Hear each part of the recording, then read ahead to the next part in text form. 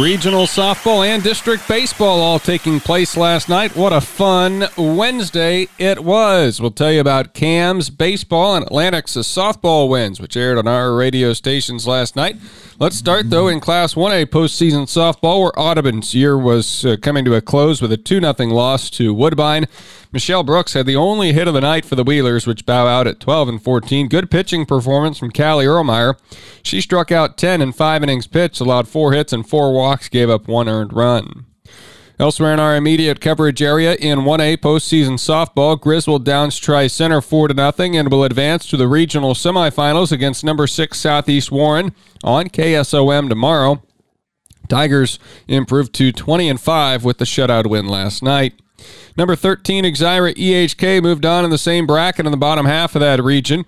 They had picked up an 11-1 win over Sydney behind Macy Emgarten's one-hitter with 10 strikeouts. Haley Beaker went 3 for 3 with an RBI.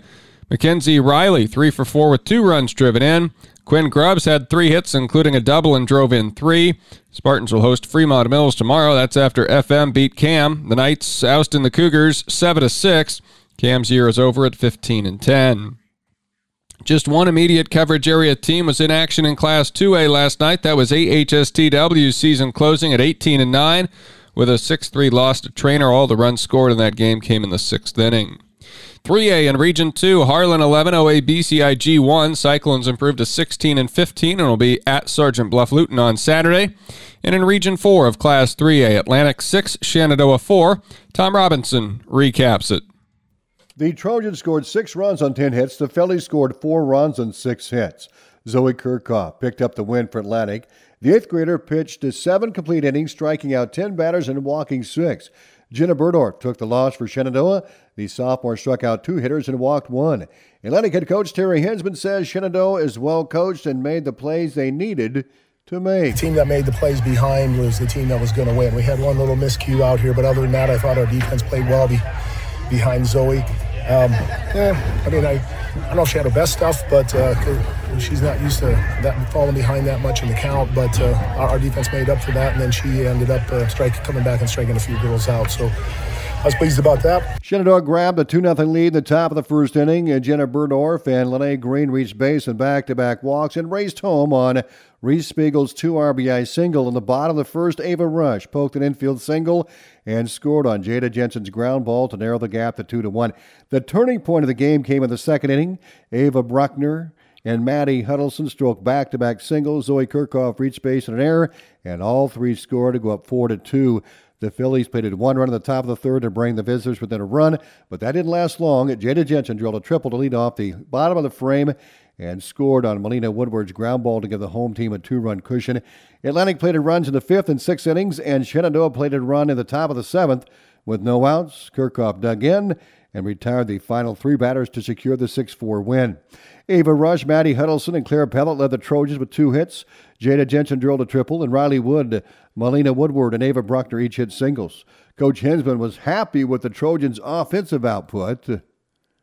Jada was a little disappointed about the strikeout that she had early on and made that adjustment very quickly and drove it to right center field and for the triple, which was huge for us, and get some runs across the plate. So, all in all, I thought it was a pretty good outing for our girls.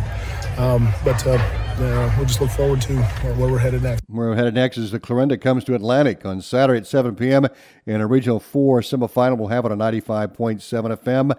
The winner plays either Williamsburg or Sheraton in a regional final on Wednesday. I'm Tom Robinson reporting. In baseball yesterday, Cam advanced with a comeback win over Lennox. They trailed 4-0 in the first inning. They tacked on a run in the bottom of the first, scored 2 in the second. Then it was Lane Speaker's 2-run home run in the 5th inning.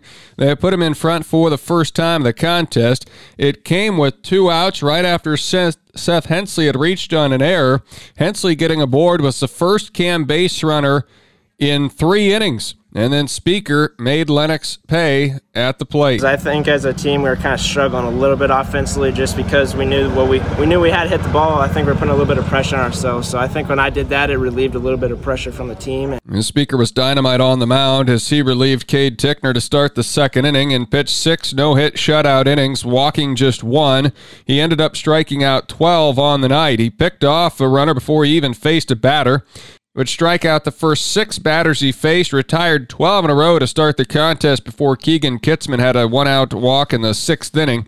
Cam coached Dan Doherty on erasing the early deficit. I told him, last year we were down 6 in the bottom of the 4th, so we were better off this year.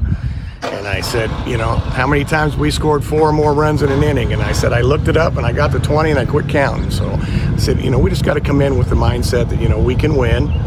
Cougars now 25-2 at their 10th straight victory. Lennox ends the season at 15-13. Tri-Center ousting Exira EHK 7-3. 7th-rated Coon Rapids Bayard 2-0 over Stanton.